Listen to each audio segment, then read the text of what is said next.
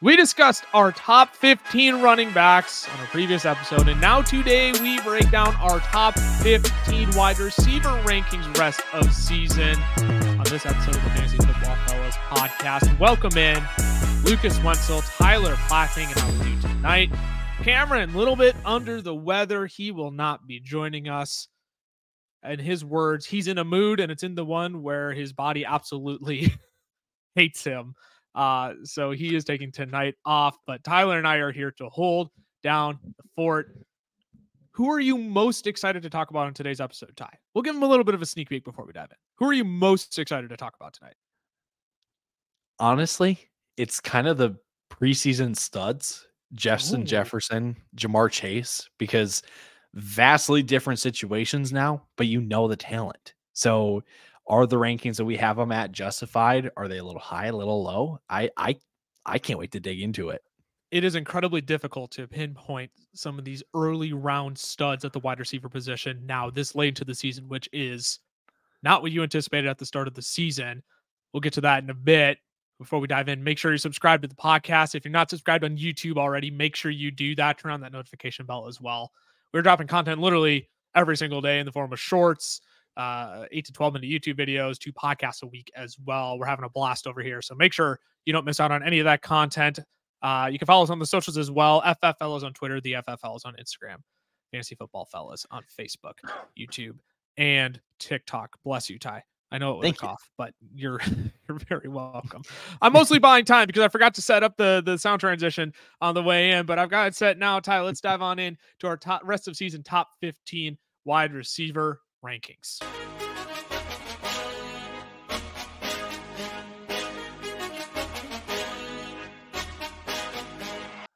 If anyone ever tells you that you're a bad host because you don't have your transition music set up, tell them that they're wrong, because you are the best, even if you don't have the transition music ready to go. That was so nice of you. You didn't have to say that. That was so nice of you. You're in a good mood tonight, aren't you? Yeah. He had his honey O's. He's thriving. No, I didn't have my honey O's. I had my cinnamon toast crunch. S tier cereal. It might be in a tier of its own, if I'm being completely honest. It's S tier by itself. That's it. It's S tier by itself. It's top 2 and it ain't 2. It's top 2 and it ain't 2. Tank Dell isn't necessarily in an S tier, but at one point he was in the Houston Texans offense. You like that transition? That was a crappy transition. Tank Dell is our wide receiver 15, though, rest of season. He's my wide receiver 16, Cam's 15. He's all the way up at 11 for you. Heck yeah, he is.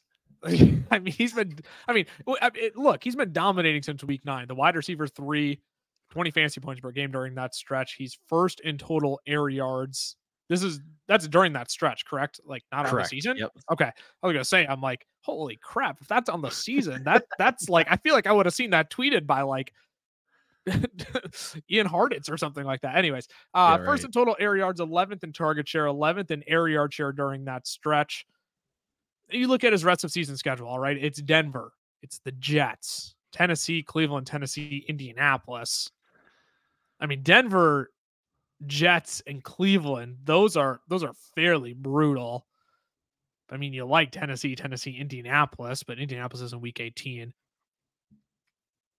Is Tank Dell this sneaky like playoff hero this year? Because I really want to think he's this year's Amon-Ra St. Brown. When I look at guys, it's just like, you know what? They really turned it on around that like 9-10, week 9, 10, 11 range and just went on an absolute tear. The problem is when you look at Amon-Ra's schedule that year, oh my gosh, that schedule was a green bean. You couldn't have gotten more green than that schedule for how favorable his matchups were. And that's just not the case for Tank Dell. So what gives you so much confidence to have him as your wide receiver 11 and this like really sneaky playoff hero this year?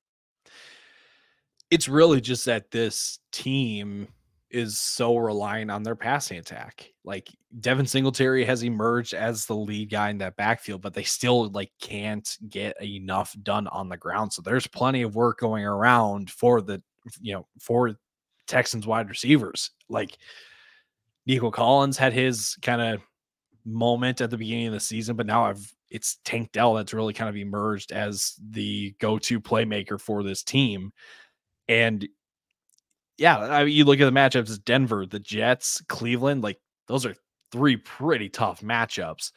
But in some weird way, I feel like the Texans at least have a shot in all those games. Like they can still win all of those games. I know, like we care about is, or what we should care about is fantasy points and performances and stuff. But if the Texans keep winning or keep playing like they have been, Tank Dell is going to keep getting used, or he's going to keep getting utilized like he has been the last couple of weeks. And that gives me optimism, even with the tough matchups. Yeah, you talk about a puncher's chance in those games, and they have a puncher's chance if CJ Stroud keeps playing at the level that he's been playing at. And if CJ Stroud continues to play at the level he's been playing at, that bodes so well for Tank Dell. Now, you might worry about Noah Brown coming back, who was on an absolute tear during that, the 2 weeks before he was injured. You have Robert Woods back, who hasn't really made much of an impact. Dalton Schultz, he's kind of fizzled away now as well. It's kind of been like a rotating carousel in this wide receiver room of who's available and who isn't. But it seems like Tank Dell now has kind of stepped up and made his case as to why he's the wide receiver one here. And I think the only reason why I keep him out of my top 15 and closer to 15 than 10 is just I just can't get past Denver, Tennessee, or Denver, the Jets, like Cleveland. Those are three of the toughest matchups you can have to close out the season. Denver, they've been really, really tough recently. I know they're not like stellar like the Jets or Cleveland, but that's still not a matchup that I'm excited for. But also, again, they have a puncher's chance with CJ Stroud. All Tank has to, if Tank continues to get this, 9, 10 target total, yeah, I mean, there's a chance he does finish closer to 10 because he has been absolutely dominant since week 9, as you pointed out. Let's move on to number 14. DJ Moore comes in as our wide receiver 14 rest of season. He's a wide receiver 7 on the year in PPR formats. So, as I say that, it already feels like we're too low on DJ Moore. He's very clearly Justin Fields' number one guy. There's really no two ways about it. Since week 4, there's only 2 games where he's had less than 8 targets. And let's not forget, Tyson Bagent was playing in a handful of those games as well. And he was also the wide receiver 4 during that stretch as well. So, look, are we actually too low on DJ Moore? Because I'm really starting to wonder if I should have him closer to 10 than 15. Obviously, the week 13 bye. You like the matchup with Detroit. You don't like the matchup with Cleveland. Arizona, then Atlanta, Green Bay. So, again, not as stingy as Tank Dell's schedule, but more unfavorable matchups and favorable matchups in there. Is DJ Moore kind of this just like target hog, forget about it, he'll be fine? Or should we feel justified in having him closer to 15 than 10? So I think the first thing right away, right? You see wide receiver 7 and you're like, okay, we're probably a little too low. That is because the Bears haven't had a bye week and they get it in week 13. So everything kind of balances out after the Bears come back from their bye week, I think. The second thing is that I just look at the guys ahead and I know, and I'm looking at their schedules and their situations, and I'm like, see, I kind of like DJ Moore's a little bit more. So maybe that's kind of right. I know for me, I have DJ Moore ahead of the next 2. So I'm that is true. Clear in this. I didn't even read off the rankings. Well, I have him at 14. Cam has him at 13. Ty, you also have him at 14. So we're all in this 14 range. But yeah, when you look at the next 2 guys, you do indeed have DJ Moore ahead of the next 2 guys. Sorry, continue. Yeah. I just wanted to. That's good to clarify that. I just think the biggest point, I guess, for DJ Moore is that it feels gross because it's the Chicago Bears, right? Like, right. Yes, he has played considerably better or performed considerably better with Justin Fields than he has with Tyson Bagent. But you just think Chicago Bears, and you're like, how good can that really be? Right. And I think I want to ask you this, just what is Chicago playing for with these remaining games? Like dignity. Right. Like, honestly, because I mean, their pick isn't going to be the number 1 overall pick. It's going to be Carolina, who ends up with the worst record, and that's their pick. So they can really just kind of play it free, I guess. Like, they're playing with house money at this point. Like, why not just go out and ball out, right? And so with that mentality also kind of makes me think like even 14 is probably too low for me. I think that's where I'm landing. I mean, on the season, DJ Moore's the wide receiver 10 of fantasy points per game, 17 points per game. Just really depends on that Cleveland and Atlanta matchup, really, and even Green Bay. But if we're only playing through week 17 again, I do think that bye kind of balances it out. I think we do see a little bit of regression to where DJ Moore should actually be. But at the same time, yeah, I'm just really wondering if 14 is too low, especially as I look at some of these other guys ahead of him. I think I do have him too low at 14. I would need to go back and retweak this if we release this, now rest of season to the people. We did these rankings like last week, and so now we're bringing them in. I think we have to tweak them a little bit, but I digress. Let's move on to the wide receiver 13 rest of season. Mike Evans of the Tampa Bay Buccaneers comes in at 13. I have him at 13. Cameron at 12. Ty, you're at 15. And I think I know why you're at 15, because he gets Carolina, Atlanta, Green Bay, Jacksonville, New Orleans, Carolina again. The only matchup you even really somewhat like in that stretch is Jacksonville. And even then, like, Jacksonville has kind of been hit or miss against wide receivers this year. On the season, though, Mike Evans is the wide receiver 9. He may end up being one of the best values of drafts this year. He's caught a touchdown in every game but 2. He only has 3 finishes outside of the top 24 wide receivers. But you just look at that schedule and it's so tough. So how likely is it that Mike Evans can actually overcome this daunting schedule and beat out, a top 15 wide receiver ranking? Because I look at that and part of me is like, you know what? Screw it. If Mike Evans scores a touchdown, he's going to be top 15 rest of the season. No questions asked. That's how Mike Evans has been. But man, this stretch of matchups with Carolina, Atlanta, Green Bay, Jacksonville, New Orleans, and Carolina again is just absolutely less than ideal and not what you really want from, a stud wide receiver rest of season. Mike Evans feels like the prototypical, like, you're going to play him, but you don't want to watch the game, and you're just going to take whatever the stat line is at the end of the game. Yeah, right. Because, like, I'm just looking at, like, receiving yards. 66, 171, 60, 40, 49, 82, 39, 87, 143, 43, 70. No consistency there.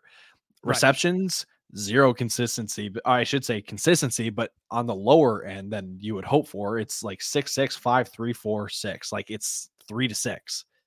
But he's still getting, like, he'll have games where he gets like 11 targets, 12 targets. So you're like, do I really want to bank on that? And I think what it comes down to, like, does he continue scoring touchdowns? Right? Because if the work isn't super consistent, the thing that's been keeping him afloat is then the touchdown. So does he find the end zone in these games? I have a tough time believing that he will. And I think maybe I know that Baker has done okay this year. These are tough matchups even for Baker Mayfield. So I don't have a ton of faith in Mike Evans. You still play him. I still will play him because I have him in a couple leagues. You have to. Right. It's just it's one of those, like, you wish it was a little more secure than it really is. Yeah, I mean, you look at games where he's had less than 8 targets. I mean, week 4 he left early against New Orleans, but only 3 targets in that game. The wide receiver 54. In week 8 he had 6 targets. Only 3 of them he finished as the wide receiver 33 that week. Week 9 he only had 5 targets. He finished as the wide receiver 21. And ironically enough, in week 8 against Buffalo, his saving grace was a touchdown. He didn't even catch a touchdown in week 9, but he went 4 for 87 in that game. So, like, the touchdowns are what's giving him this boost into being, this top 12 wide receiver. But I think you're right. Like, if he's not catching touchdowns during this final stretch of the season, like, we might be shocked and say, you know what, actually, Mike Evans, kind of crazy that we had him top 15. Maybe he should have been closer to 17, 18, 19. But at the same time, when he finishes top 10, guess who's not going to be surprised? Nobody. Nobody's going to be surprised by that. So I think you're right. I think he does kind of stay afloat with these touchdowns, but it feels like kind of the same old with Mike Evans. When you question the touchdowns, when you question if he can have another 1,000-yard season, he just comes out and does it again. And at this point, I'm not going to play games with Mike Evans. You're still going to fire him up, but I think it is important to know that playoff schedule, man, Carolina, Atlanta, Green Bay, Jacksonville, New Orleans, Carolina, that is not an easy stretch of games for him to take advantage of.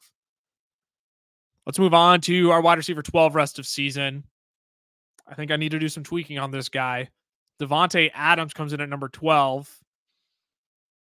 I think I drank some of the Cameron juice. I don't know what juice Cameron drinks, but I think I'm a little too optimistic because Cameron has him at wide receiver 10. I also have him at wide receiver 10.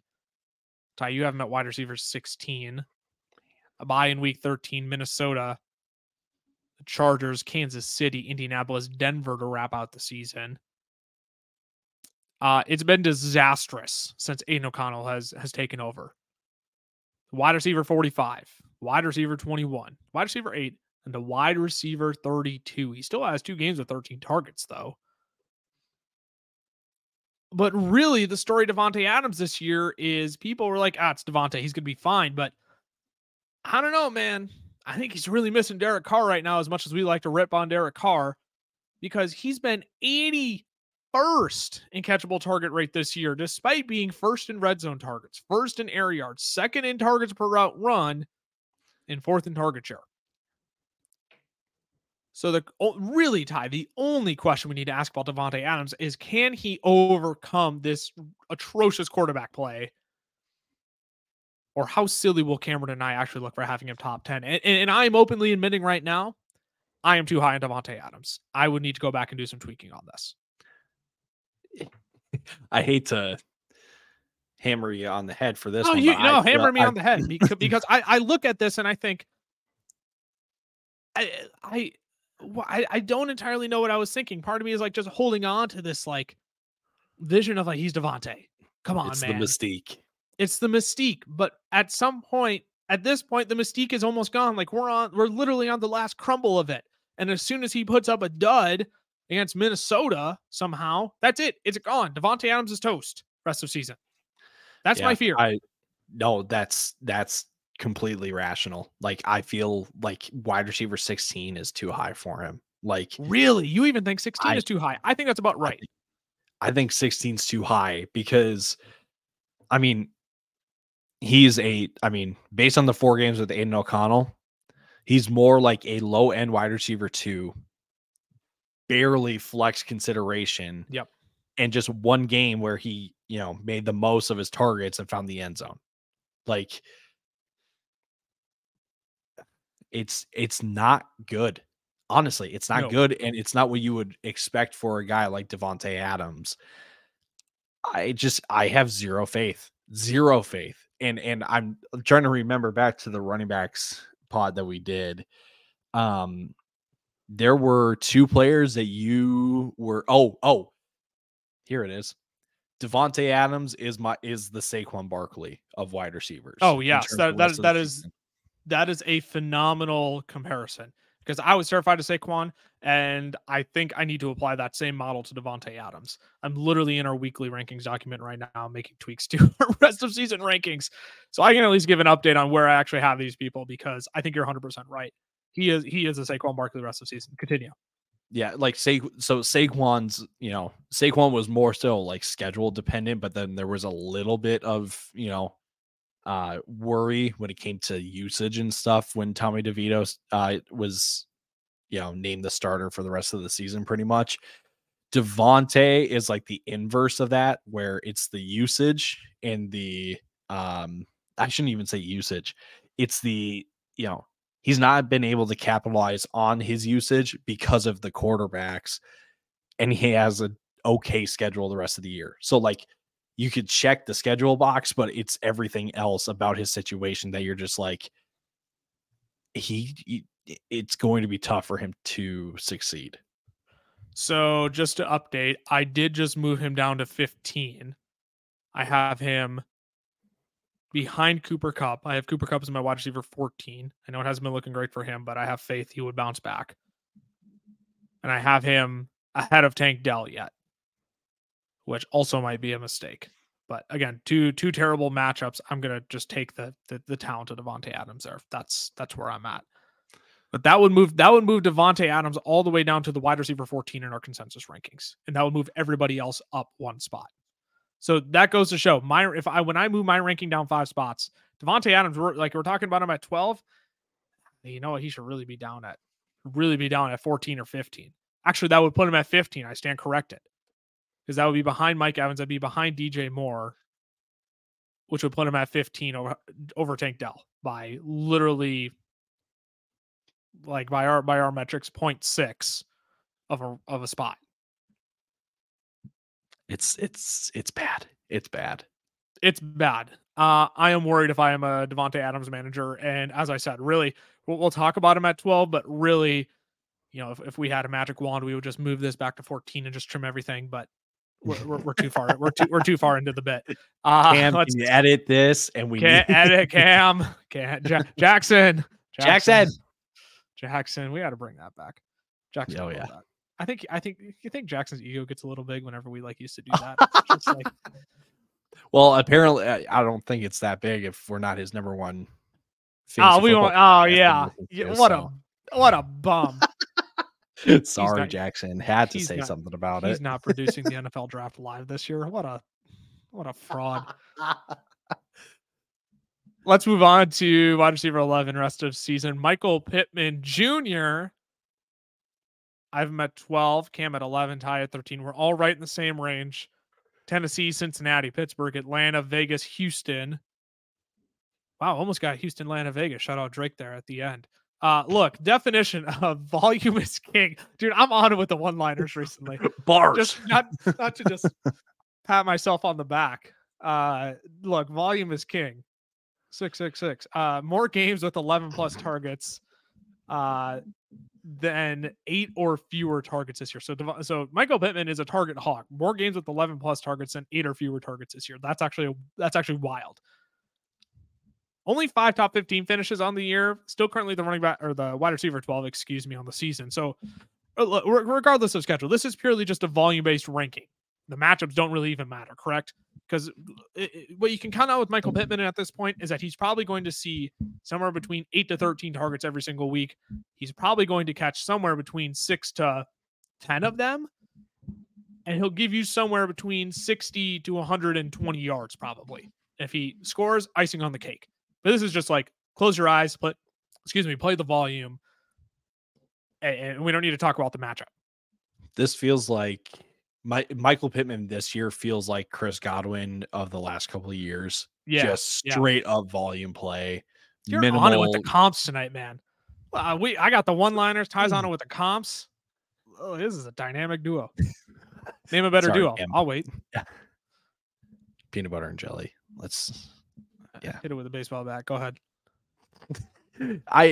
Again, Chris Godwin, pure volume play, minimal, I shouldn't say upside, but you never really got like the end zone, cherry on top with him. And that's Michael Pittman this year. It doesn't matter what the matchup is. And now with Jonathan Taylor out for at least the next 2 to 3 weeks, maybe the rest of the season, who knows? Why would he not get some more work? Right. Yep. And I said Pittman's my 12. He's now my 11 when I moved Davante Adams out of my. He's actually my wide receiver 1 at this point. Like, I don't know why we. At this point, what are we doing? Yeah, what are we doubting him? No, I mean, Michael Pittman is. I love the Chris Godwin comp of years past because that's exactly what Michael Pittman feels like. You play him, he's going to get the volume. The matchups are fine. You're not really nervous about any of them. Atlanta and Houston are the only ones you're really concerned about, and Houston is in week 18. And if you're playing in week 18, look, I don't want to call you a stooge, but at the same time, talk to your league manager and tell him not to play in week 18 next year, because that's just got nightmare written all over it. But anyways, yeah, I mean, you look at the matchups and they're all great. Atlanta's the only one you're really concerned about. So yeah, I love Michael Pittman rest of season. He's by far one of my favorite plays inside of the top 15 here. I feel like that's a little biased for you to say that he's one of your favorite plays, because you did buy him for the cheapest price I've ever seen in any league when it comes to Michael Pittman. So Yeah, Cameron's just having a little bit of PTSD with that's why he missed the out on this, absolute. because he knows All he's right, wrong about Michael Pittman and he didn't want right. to talk about it. Right. Yeah, strep. Right. Smells a lot more like I fleeced you with Treylon Burks. That's what it sounds like. Got him. Yeah, the swap was Treylon Burks and Michael Pittman with the sort of picks in between, and I think I came out way up on both sides. I will say I am one of the few people in our league who have won more trades with Cameron than I have lost. I witnessed this I'm deal just in saying. person and I was dumbfounded. Come out of the hotel. I'm Literally. waiting for the crowd to just like go up, just roar. It's like Breakfast Club, just the fist pump in the air. Like that's literally what it was like. Oh, it was phenomenal. Ty, what do you say we took a quick break here? Made it through our 11 through 15 wide receivers. We'll come back, talk about the top 10 wide receivers after we hear from our friends over at Underdog Fantasy.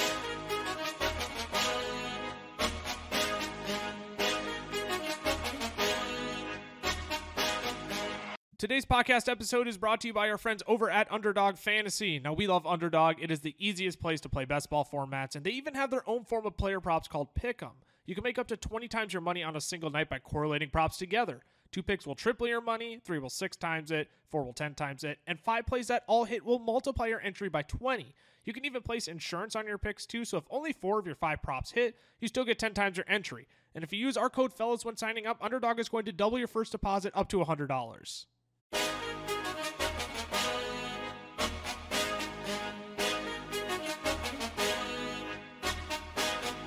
Alrighty, we are back. Went a little longer on that one. We're going to dive on into our top 10 wide receivers rest of season now. We'll be able to clip through these guys at a little bit higher of a pace. Maybe not, though, because there's still some decent question marks around some of these guys inside of the top 10. But let's move on to our wide receiver 10 rest of season. Brandon Aiyuk comes in at 10. I have him at 10. Again, made that Devontae Adams tweak important. I have him at 10. Cam has him at 14. Ty, you have him all the way up at 8. And you just absolutely love the rest of season schedule here. It's an absolute dream. Philadelphia, Seattle, Arizona, Baltimore, Washington. Rams in week 18, but again, we don't mess with week 18 matchups. Really the only one you're scared of in there, not even scared of, the only one you're like slightly hesitant on is Baltimore. Otherwise, these are great matchups coming up. The thing is, though, like you look at Brandon Aiyuk, like you look at him, the wide receiver 16 on the year, wide receiver 14 in fantasy points per game, but yet you look at him before the bye, he didn't have a single top 20 finish in weeks 5 to 8. Obviously, he came out hot and just came out blazing to start the year. So here's what I'm going to ask. How confident are we that Brandon Aiyuk is the one to actually take advantage of this rest of season schedule?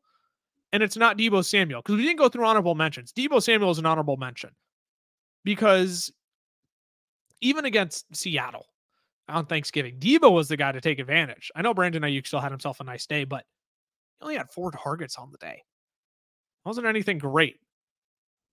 Or maybe is the correct answer actually both, and it's not that Brandon Aiyuk is necessarily misranked, but it's actually that Deebo Samuel isn't also in here. How do you balance the two? What makes you so confident that it's Brandon Aiyuk at wide receiver 8? So just looking at their opponents coming up, and I definitely was spacing out because I was doing my own little research here for this argument. Oh, you're good. You're good. Philly, Seattle, Arizona, Baltimore, Washington, and the Rams. According to PFF, 4 of these opponents run more man coverage than zone coverage.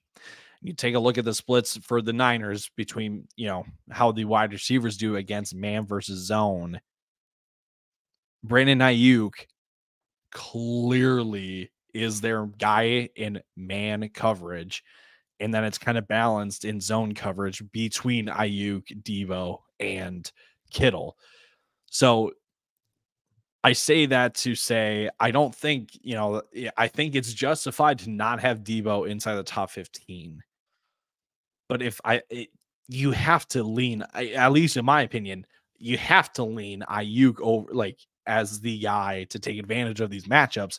Not Sure. just, I mean, from a coverage standpoint, but also from the fact that, like, more times than not, Brock Purdy and Brandon Ayuk have shown more rapport with each other than him and Debo Samuel. Yeah, so let me also clarify. I don't think we are incorrect in having Brandon Ayuk ahead of Debo. I think the more so the nature of that second part of my question was, should Debo Samuel actually just be higher? Should he be higher than where we have him outside of the top 15? Because I don't necessarily think it's wrong to have Brandon Ayuk inside of the top 10. I mean, this 49ers offense is high powered enough. The matchups are very clearly there. We know what Brandon Ayuk can do. And he could crack top 10 in having just 3 games with 20 plus fantasy points, and he could be top 10 rest of season, which is totally possible with that schedule. Um, but also I hear what you're saying about Debo Samuel, where he's not. Sorry, I'm pulling up man coverage stats for Brandon Ayuk. I want to see where he ranks in fantasy points scored against man coverage this year. But yeah, oh, look at that. Brandon Ayuk has scored the 6th most fantasy points this year against man coverage. So there you go. Like 6 of all wide receivers. So yeah, if you look at coverage schemes and most of these teams are playing man, I do think I'd like Brandon Ayuk is the guy rest of season. I don't think it's a mistake that we have him at 10. Might it be a little bit high? Might be closer to 11, 12, 13. Sure. Let's split hairs if you really want to. But I guess Debo's a guy I'm really curious about, because I think it could be Debo who slides, into the top 15 as well. And, him and Ayuk are, wide receiver 12 and 14, 13 and 15 rest of season. I feel like Debo is the most volatile player in fantasy football. It has been this year and will continue to be down the stretch, just because, yes, it's been, I mean, the last 3 weeks, he has gotten 3 and 4, or he's gotten 8 total rushing attempts in 3 games, but 2 of those had 3 and 4, and he found the end zone in those 2 games. But only one of those games is where the receiving work also came with it. The other, he only had 4 receptions for 30 yards. So, like, if you're looking for, the guy that's going to be utilized, I shouldn't say utilized, because that would lean Debo. But right. If you're looking for the more true receiver, that's Brandon Ayuk, and he has been delivering the most between him and Debo. So I'll say it like this too. I understand an argument for Debo to be top 15. I wouldn't go as far. I think we can agree on that. I mean, Brandon Ayuk he's been the better wide receiver in terms of fantasy points per game against all these coverages. And if these teams are going to play man, I do think it's Ayuk is the way to go. It's just, is 10 too high? Is Debo misranked? I think it's a tough thing to balance out, but I don't think we're wrong for having Ayuk this high. I also think he could be a little bit lower as well. This feels ceiling-ish for Brandon Ayuk. Maybe that's what I'll say. Sure. I can understand that. And ceiling-ish being you have him at 8, and that's probably as high as I would go in terms of ranking him. Let's keep it moving, though, because we got 9 other wide receivers to talk about here. Coming in at 9, Ja'Marr Chase. Oh, boy. Wide receiver 8 for me. Wide receiver 9 for Cam. Wide receiver 11 for Utah. Gets Jacksonville, Indianapolis. Go for it. Why don't you pop in? I had him lower before we did this, and then I kind of looked it over. I was like, and I'll be fully transparent. I had him as my wide receiver 15 because I just have no faith in this current situation of his. But then I looked at it and I was like, wait, there's another guy on this list that is in a similar-ish situation, debatably worse. And he's ranked ahead by a considerable margin. So I was like, can I really dock Ja'Marr Chase and not dock the other guy? Yeah. So that's why I moved him up, but I still don't feel great about it. Well, I mean, even at 8, I feel pretty ballsy for having him at 8, because really I'm just looking at volume. That's what I'm banking on Ja'Marr Chase, because he has Jake Browning at quarterback the rest of the year. It is not Joe Burrow. In the first game, like very, very lackluster. Cincinnati just absolutely dominated time of possession. No, Pittsburgh did. Pittsburgh did, excuse me. Yeah. They, yeah, I read it as Cincinnati had a whole quarter's worth more time of possession than Pittsburgh, but really it was less than Pittsburgh. Pittsburgh absolutely dominated time of possession in that game. Only 11 rushing attempts. Jake Browning actually spread the ball out as well. 9 different pass catchers got at least one target in that game.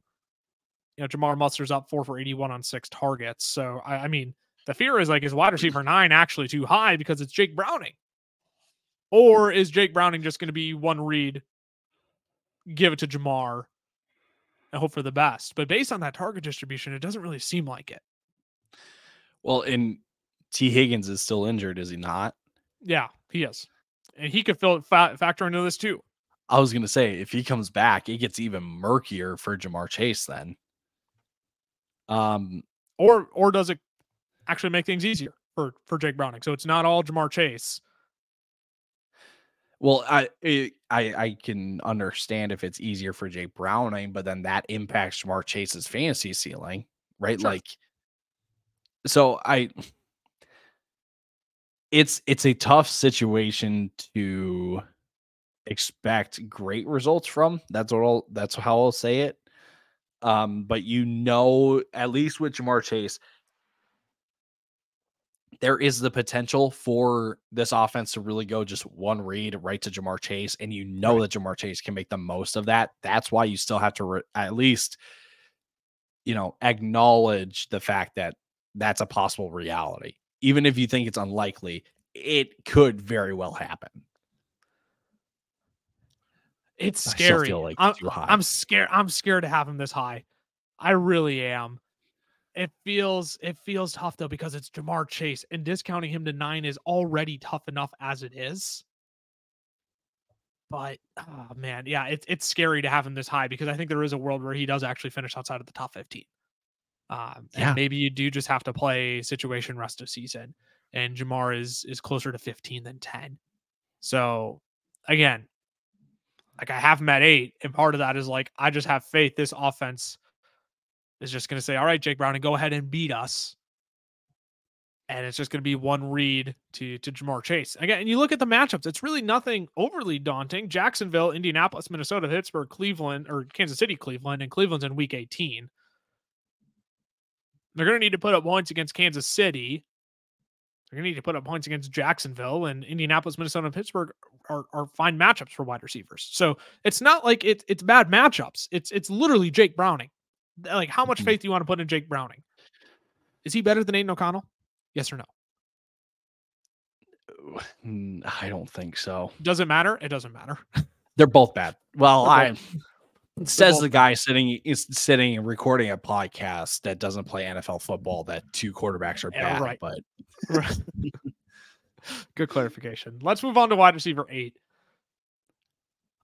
This top 10 is just like, part of me is like, I wonder if this top 10, like these first 2 guys, because it feels like once we hit 7, it's pretty set. Like the 7 is set. Well, everybody between everyone in the top 5 is set, and then it's everyone else. I find it hard that I still think it's 7.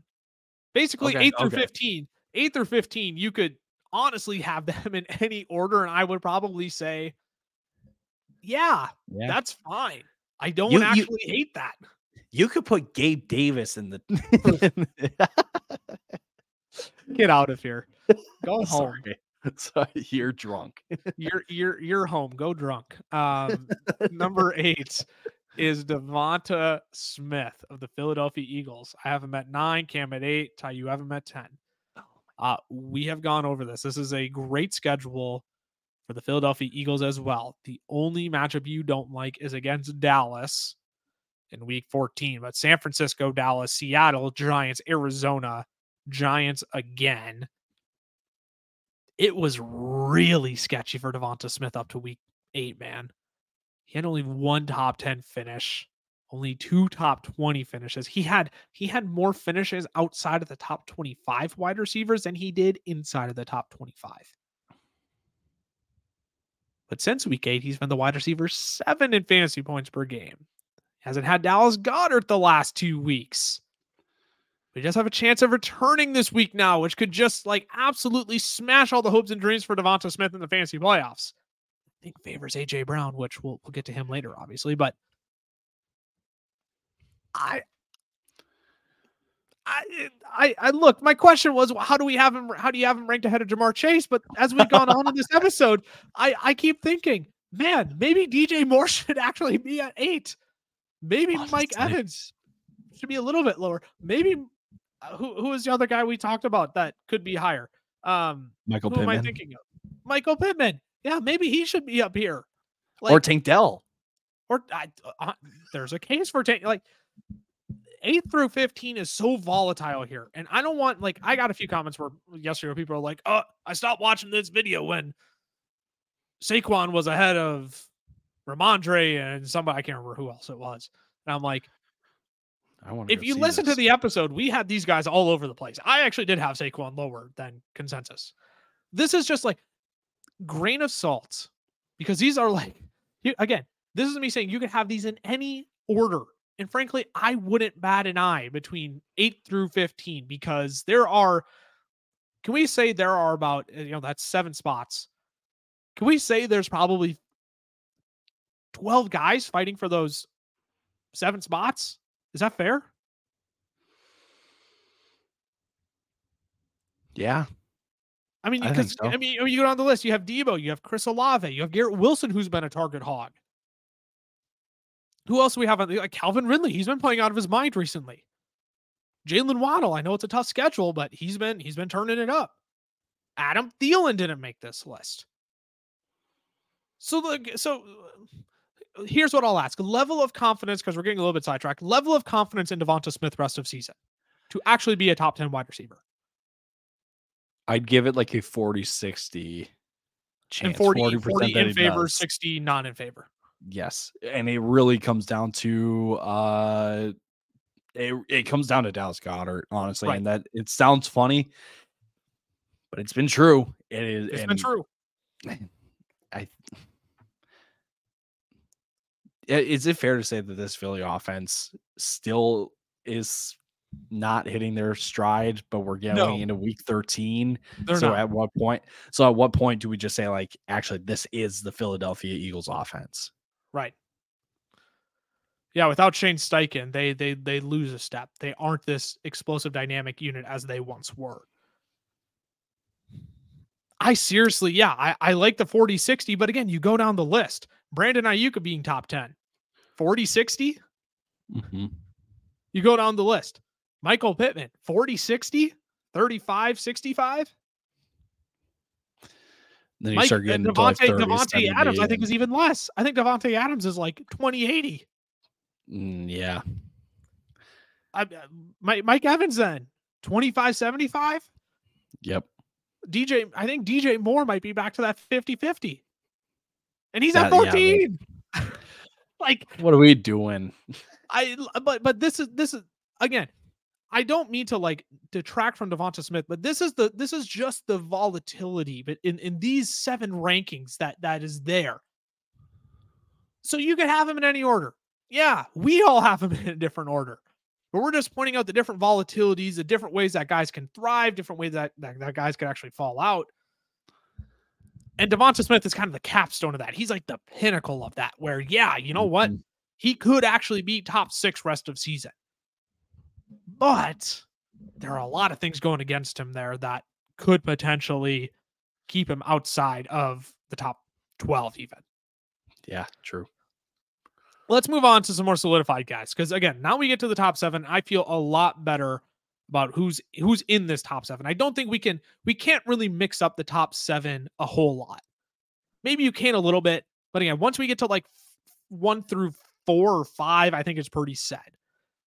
Stephon Diggs comes in at number 7. He's wide receiver 7 for Cameron and I. He's wide receiver Cameron for 7 and I. He's wide receiver 7 for Cameron and I. Wide receiver 6 for Utah. Gets the bye this week. Kansas City, Dallas, Chargers, New England, Miami. It's not a wonderful schedule, but I mean, you just look across the board. He's top 10 in targets, target share, receptions, receiving yards, air yards. you're just rarely are you disappointed with Diggs. You had like 2 weeks there before last week, and even last week you were scared for a little bit because he was 5 of 6 for 16 a touchdown the first half. You were fine with that, but after halftime it was pretty scary, man. But you're rarely ever disappointed with Diggs. He was averaging 21.7 fantasy points before Ken Dorsey really started shaking things up, before he got out, before Joe Brady took over. So what keeps Diggs outside of this top 5 and barely inside of the top 7? Is it schedule? Is it still a little bit uncertainty with Joe Brady? Like, what keeps him at 7 and not top 5? For me, at least, it feels like the top 5 guys are very, very solidified just because of the, the situation that they're in with the schedules that they have and, how they've been utilized throughout the year. And maybe, I was going to say consistent, but Diggs has been fairly consistent all year, except for his 2 down games. So it's like, can't really use that argument, but I don't know if there's really anything else I can add for Diggs because I've got it like a softball of a transition for us to the next guy. But it's just that the 5 other guys are solidified. They are like, that is the 5 for me. And so it's like, maybe the best way to say it, there's like 3 S tier guys, 2 A tier, like A tier, and then Diggs is like A minus, and then everyone else. Yeah, right.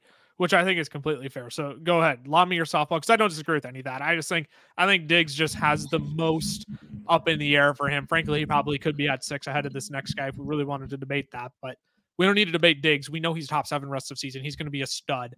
Go ahead, give me my softball into number 6. Okay, all right. Needed a throat clearing for that. Something big. I can't believe you guys have this guy with his situation ahead of Diggs. I'm going to say it. And I've got them within 1 spot of each other, so I can't really say that you guys are completely wrong. But I think when people hear this and situations and stuff, it sounds off. But the talent doesn't say so. But the situation says that it is maybe a different story. Right. So our wide receiver 6 is Justin Jefferson. He's wide receiver 6 for me, 5 for Cameron, 7 for you, Ty. Has a bye week: Vegas, Cincinnati, Detroit, Green Bay, Detroit to close out the season. Obviously hasn't played since week 5. He's been on IR, but weeks 1 through 4, he was averaging over 25 fantasy points per game, 25.8 to be exact. I get it, right? Coming off slow from injury potentially in week 14. You don't have Kirk Cousins anymore. You got the past or not. You got Josh Dobbs, who's fresh off of a 4 interception game. Did you see that Kevin O'Connell press conference today? Yeah. Little bit suspect for Josh Dobbs. Like, that was not Sean Mannion. Lord of okay, so let me say this. If we do get Nick Mullins, if we do get Jaron Hall, freaking Sean Mannion, I don't know who it's going to be. If it's not Josh Dobbs, Justin Jefferson immediately is closer to Jamar Chase than he is. So here's the reason why. Here is the reason why I have Justin Jefferson ahead of Stephon Diggs, though. I think this Kevin O'Connell offense is designed for one thing and one thing only, and it's to get Justin Jefferson the ball in space.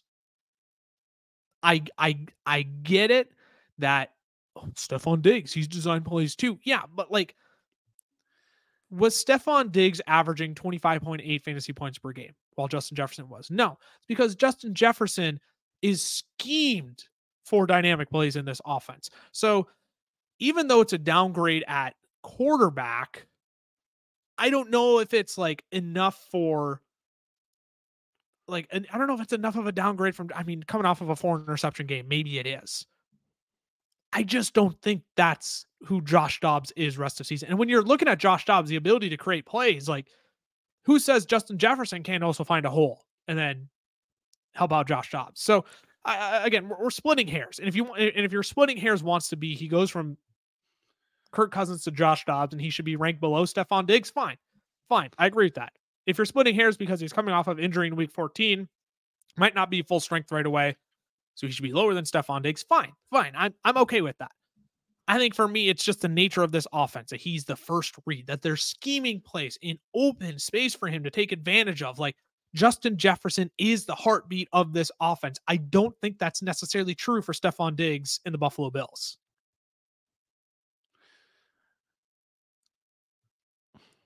I think Josh Allen can do too much. They have James Cook. Their run game has been okay. Yeah. The Vikings don't have that. Alexander Mattison has been hitting more cutbacks than I have ever seen him hit. I've been watching him, and every time I feel like texting you, I'm like, holy crap. Did you see that cutback Alexander Mattison had? Typically, he just runs straight into the butt of his offensive lineman or whoever's blocking for him. But he, like, for once, he hits like the cutback to the right. I'm like, oh my gosh, it was the gaping hole that you never see. So I digress. I think the only reason why he's ahead of Diggs for me is because Justin Jefferson is the heartbeat of this offense. And once he comes back and the Vikings are fighting for a playoff spot, if Justin Jefferson isn't a big part of the offense, then Kevin O'Connell's very clearly doing something wrong. So maybe it's not so much Diggs versus Jefferson, but if we're docking Ja'Marr Chase for his situation, why are we not docking Justin Jefferson? We are. Because we are. Well, who's better, Josh Dobbs or Jake Browning? I was going to say, like, the reason why Justin Jefferson is at 6 and Ja'Marr Chase is at 9 is because of Josh Dobbs. But yes, if Nick Mullins goes in, yes, then it's 8 and 9. 100%. So 100% we're splitting hairs at that point too. But I think maybe the best way to say it is this: there's still a lot of moving pieces when it comes to this Justin Jefferson piece of the puzzle, and it's the puzzle within the puzzle. Sure, right. Because it could be 6 here with Dobbs. It could be lower with really Jaren Hall. Even that's still an option too, or Nick Mullins. So you kind of hope that the quarterback play doesn't really matter, that the scheme is just good enough to get him open and the ball can just get there. It feels high. It feels high. It may not be high, but it just feels high at the moment. So if your argument for Diggs is that there's less moving pieces, there's less pieces of the puzzle within this already larger puzzle, and Diggs is the consistent thing, I get it. I hear you. You can have Diggs there. I don't blame anybody for having Diggs ahead of Jefferson. I just think since this team is competing and they've waited this long to bring Justin Jefferson back, they could have brought him back 2 weeks ago, but they've been intentionally holding him out until he's 100% healthy, giving him one more week even through the bye. I find it hard to believe he doesn't come back and just hit the ground running because they need him to if they want to make the playoffs this year. I understand Buffalo's in a similar situation, but I just think with Josh Allen and Gabe Davis and James Cook, like they use so many other weapons in their offense versus the Minnesota Vikings offense is Justin Jefferson. Plain and simple. We'll keep it moving because we've only got like 6 minutes to talk about 5 guys. Keenan Allen comes in at number 5. It's wide receiver 5 for me, 6 for Cam, 4 for you, Ty. New England, Denver, Vegas, Buffalo, Denver, Kansas City to close out the season. He has 3 finishes as the overall wide receiver 1 on a given week. So week 2, 3, and 10. Also has a wide receiver 4, wide receiver 5, wide receiver 7 finish to his name as well. 4 games with 14 or more targets this year. 3 straight games with at least 10 receptions and 14 targets. This is like Michael Pittman is like Walmart Keenan Allen. Yeah. Right? That's what it is, because this is another shut up. You play Keenan Allen, he's top 5 because he's going to give you 12 plus targets every single week. Can we leave it at that? Like, again, I'm not worried about the matchups. Like these guys in the top 5, I'm not worried about the matchups because they are just like, shut up. They get targets. They've been phenomenal this year. Play them. The only thing I would say with Keenan Allen is we told you so. That's about it. And granted, it may be a little bit of luck rolled our way with Mike Williams, but even without Mike, or even with Mike, I still think Keenan would probably be a borderline top 10 guy this year. Maybe not the wide receiver 2 like he is right now. I still think Keenan would have been a borderline top 10, 12 guy with how this offense has been needing him this year. That's it. We don't got to say anything else. We're good. Nope. Let's move on. Let's move on to another target hog. Amon-Ra St. Brown is our wide receiver 4 rest of season. 4 for me, 4 for Cam, 5 for you, Ty. You just have him and Keenan Allen flip-flopped. I frankly don't even blame you for that, considering their current on the season ranking. New Orleans, Chicago, Denver, Minnesota, Dallas, Minnesota for Amon-Ra. He's been the wide receiver 4 since week 6. The wide receiver 3 in fantasy points per game. He's been the wide receiver 7 or better in all but 2 games. Is that true? I wrote this stat and I don't believe it. That's a crazy stat if that's true. If that's actually, I feel like I wrote that. I feel like I was looking at a weekly finish and I wrote wide receiver 7. I'm holding it up right now because I don't believe myself. Yeah, that's not. During that stretch, excuse me. Since week 6. That is a true stat. Since week 6, he's been the wide receiver 7 or better in all but 2 games. Ooh. So that is a true stat. It's just since week 6. I'm looking at the first 4 weeks. I'm like, there are 4 weeks already right there where he was not a top 7 wide receiver. But since week 6, week 8 he was wide receiver 19. Week 12 he was wide receiver 18. So he's been a top 20 wide receiver outside of that. 9+ targets in every game but 2. He only has 1 game lower than 70 receiving yards this year, which is crazy. He's Mr. Consistent. It's elite consistency at that. And really the only thing holding him back is his pristine schedule rest of season, right? I mean, New Orleans, tough. Denver, tough. Dallas, tough. But Chicago in 2 against Minnesota, I mean, he's going to eat in those games. And frankly, he'll probably be just fine against New Orleans, Denver, and probably Dallas as well, because they're going to need to throw the ball in that game. But I mean, the only thing holding him back from top 3 is that pretty pristine schedule. Yeah, I mean, like you said, Mr. Consistent, Mr. Elite Consistent. Doesn't matter in the matchups because he is that guy in that offense. Yeah, and we'll keep it moving because we really don't need to spend much time, splitting hairs there. Number 3 is AJ Brown. It's my wide receiver 2. I'm flipping him in our next guy. AJ Brown's my wide receiver 3 rest of season. Cam has him at 3. Ty, you have him at 3. So we're 3 across the board. Actually, these last 3 guys, we have 1, 2, 3 across the board in the exact order. San Francisco, Dallas, Seattle, Giants, Arizona, Giants, as we mentioned with Devonta Smith. Obviously a pristine schedule there. From weeks 3 to 9, he was the overall wide receiver 1. He had 17 more fantasy points than wide receiver 2 Tyreek Hill during that stretch. He was averaging 2.5 more fantasy points per game than Tyreek Hill. I mean, how do you describe week 11? Like, drove a Ferrari at like 95 over a speed bump. That's what it feels like, right? Like, yeah. You hit one of those speed bumps in the parking lot a little too quick, and you're like, oh shoot, I think I just jacked up my car. Yeah, right. It's just like, whoa. It's like quick. You panic for a moment, but then it's like back to normal, right? And I feel like AJ Brown is obviously not a freaking Chevy 2015 Chevy Malibu that I drive. Like he is much more of a a nice brand new 2022 Ferrari. And yeah, I feel like you just hit that at a speed bump full speed, but then you're back on track week 12, right? So it's the supporting cast that keeps him out of the top 2, right? And that's again, this is how we split the hairs. The split hair for AJ Brown is that he has Devonta Smith and Dallas Goedert, and frankly, a run game that could also dominate the Giants, Arizona, and Seattle. Seattle has been awful against running backs the last month. They've been atrocious. So part of it is he could take advantage through the air, but the other part is DeAndre Swift could have himself an absolute heyday the last 4 weeks of the season.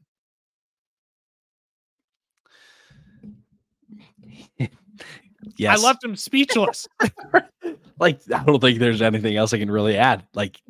It's an elite weapon in an elite offense. Yeah, simple as that. And this is what we talked about. I know we talked about the running backs being harder to rank than the wide receivers. And I think why it was more difficult to rank the running backs is because there seemed like a lot of legit, top 8 options, top 7 options. But the wide receivers, it feels like, again, you get the solid 7, they're set in stone. But then, running backs like 6 through 12 could be in any order. And really, running backs like 11 through 18 could be in any order because there's a lot of just strong contenders there versus the wide receivers. It's like everybody has something you can like and everybody has something you can really dislike as well. No, like it feels like the running backs had like 4 to a group, 4 to a tier almost. Right. These wide receivers, it feels like, the first 5, the top 5, top 6, we could argue, at least I will, just because that's how my rankings go, are in their own little tier. And then quite literally everybody else is in one tier. And you're just like, how am I supposed to rank Pick that? one. Right. Right. That's 100% it. And that's why we're not spending a lot of times on these top tier guys. They just don't need to be talked about because we know they're good. We know that CeeDee Lamb, or wide receiver 2 rest of season, is going to feast against Seattle, Philadelphia, Buffalo, Miami, Detroit, and Washington. If it's not a high scoring game, it is a mouth watering matchup for CeeDee Lamb. He's on an insane tear. He's been the wide receiver 1 overall since week 6. He only has 2 games outside of the top 12, only 1 game outside of the top 15, and 3 finishes as a top 2 wide receiver during that stretch. The only question I have is, should he be the wide receiver 1 rest of season? Because our wide receiver 1 should be no surprise. It's Tyreek Hill. I'll spoil that. In his playoff schedule, he gets the Jets, Dallas, and Baltimore. And you don't really love that Jets-Dallas matchup, but we also saw he fared all right against the Jets. He did just fine. So should he be 1 ahead of Tyreek Hill, or is Tyreek Hill still number 1 in your mind? I think I feel like it's big brain. It's 1A, 1B. Sure. Tyreek, yes, gets the tougher matchups, I think, right? Jets, Dallas, Baltimore. But in the other games that he has, I don't have the other opponents in front of me. Those weeks, he could quite literally put up like 40 in each of those games. Oh, yeah. The other games, he's probably scoring like 12, right, 13. Versus CeeDee Lamb, he's going to be the more consistent. He's probably going to give you 20 something every week. So it's really like a, pick your flavor kind of thing. I just like the upside with Tyreek Hill. That's why he's my 1. But I like I said, it's a 1A, 1B, honestly. And someone just had to go in the 2 slot, and it just was CeeDee Lamb. Right. I mean, he's still my wide receiver 1. He's Cam's wide receiver 1 as well. And it's for the fact that, Tyreek Hill could give you a 40 bomb on the weeks that he doesn't play the Jets or Dallas. And again, he played the Jets and he fared fine. He did. Yep. My offense is always, or my offense, my worry is that Tua Tagovailoa just cannot run a competent offense against good NFL defenses. So that's always my fear then, when he faces a team like Dallas, a team like the Jets, even a team like Baltimore. It's just crafty and veteran. I know they've been giving up points left and right, but that's still not a defense I want to face late in the season. It's going to be vying for a playoff spot in the fantasy playoffs. And not just any, playoff spot in NFL, like number 1 seed potentially. Right. At Baltimore defense is just not one I want to face late in the season when they're competing for the playoffs as well. So I don't want to add. I said Tyreek Hill is 1. Cam, you can do the bookmarks. You can just bookmark CeeDee Lamb and Tyreek Hill together. We basically mushed them together. But there we go. We wrap out our top 15. Let's not recap. There's I'm ashamed at least of the first 3 guys that we discussed on this episode because I know. But this is why we do this exercise, though. Yes. I think this is important. This is why we do this exercise, because as we go through it, this is just proof that we are still refining our rankings, our process as we're talking about them, as we discuss with one another. There are points that we bring up and we say, oh, yeah, you know what? Actually, it's actually a good point. I actually didn't factor that in probably as much as I should have. It's not that I didn't think about it, but I was kind of like, I'm willing to overlook that. But when you discuss it to a certain length, you start to refine your own rankings, your own process. So that's why I say, like, we do this as an exercise. Is it perfect? No. But this just, it explores all the possibilities. It explores all the outcomes for these players and gives you all the pieces that you need to also take into consideration as you're starting these guys, your matchups, because it's a real possibility that people have Tank Dell, Michael Pittman, Mike Evans, and Devonta Smith on their roster. And they're like, these are my 4 wide receivers. And I have to figure out what the crap I'm going to do with them all, right? Like there is a world where that is actually somebody's roster. So we explore all these things and discuss all these things to hopefully give you a more holistic look on these players' rest of season. Are the rankings perfect? No. Are there flaws that we picked out mid-episode that we're like, yeah, you know what? Now that we've talked about it, we should probably bump them down a bit. Yes. But that's why we do this exercise. And that's why we like doing this for you all as well, to not only provide that transparency, but to also like help you recognize, like, yeah, as we're analyzing this, like we're asking a lot of the same questions you are, and we're just giving you our leaning, our thought process on it all as well. So you can bash us in the comments if you want for it, but frankly, this is all an exercise. We're refining the process as we go. And honestly, when you come back to us tomorrow, we could probably have like different opinions on, again, honestly, on those 8 to 15 wide receivers. Yeah. I mean, pretty much like you guys are wrong. We're right. So it's just no, Ty, that's incorrect. Incorrect. I'm kidding. Well, thanks for tuning in to today's episode of the Fantasy Football Fellas podcast. Again, if you're not subscribed to the podcast, we thank you for those of you who listen to the audio podcast. Let us know where we're at in your Spotify Wrapped. A few of our buddies got a hold of us like, yeah, top 2. Freaking Jackson. Kevin's number 1. Shout out Kevin. Shout out to Kevin. Kevin gets a shout out. Yeah, if you got your Spotify Wrapped and we're towards the top of your podcast list, dude, let us know. We appreciate that. If you're not subscribed on YouTube either, make sure you do that. Turn on that notification bell. You'll be alerted when all of our new episodes are up. Literally it's multiple videos every single day at this point. It is at least 2 videos you're getting every single day from us. And last but not least, Tyler and I have socials as well. You can follow us on the Twitter machine, previous Twitter machine, the X machine, at Lucas Wenzel, Tyler_Plath for Tyler. We will see you all next week. We'll be back with 2 more podcast episodes as we inch closer to the fantasy playoffs. Till then, stay safe, stay healthy. I'll repeat it. Until then, deuces.